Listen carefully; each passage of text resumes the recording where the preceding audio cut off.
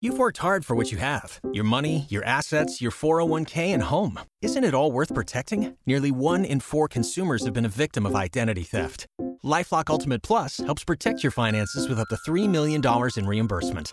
LifeLock alerts you to identity threats you might miss. And if your identity is stolen, your dedicated U.S.-based restoration specialist will work to fix it. Let LifeLock help protect what you've worked so hard for. Save 25% off your first year on LifeLock Ultimate Plus at LifeLock.com/aware.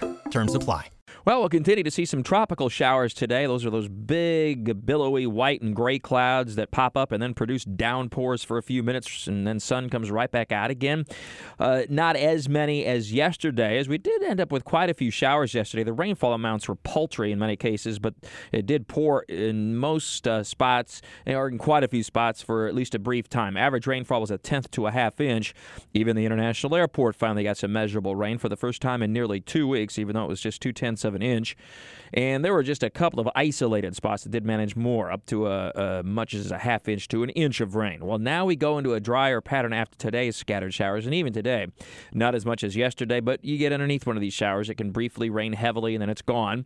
And it has a tendency to end and diminish by late afternoon as drier air moves in from the Atlantic, and the sea breeze pushes what showers and storms develop well inland.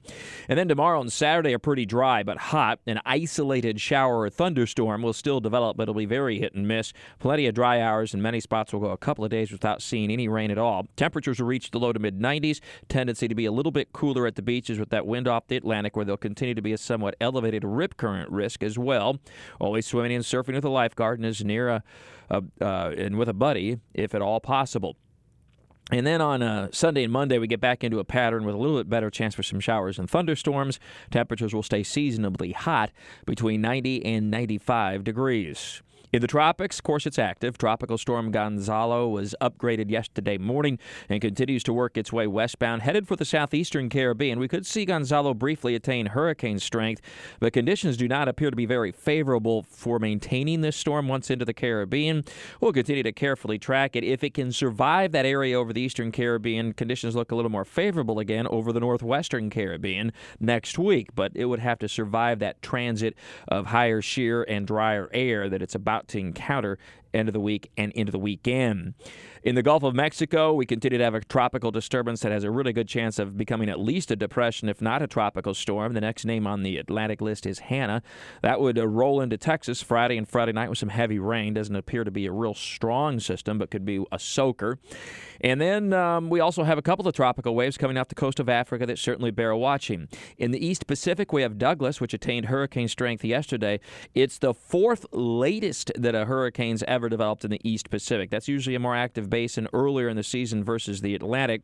And Douglas, most interesting thing is that it's headed toward Hawaii and should be near the Big Island Sunday and Sunday night, perhaps as at least a strong tropical storm. By the way, mentioning first, Gonzalo is the earliest that we've ever been to the G name, the seventh named storm of the season.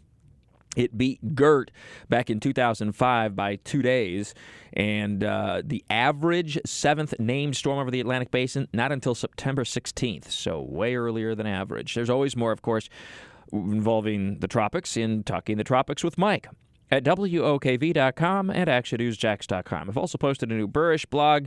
It includes the tropics, Arctic sea ice melt, our launch to Mars a week from today, and the longest lightning strike on record occurring over South America.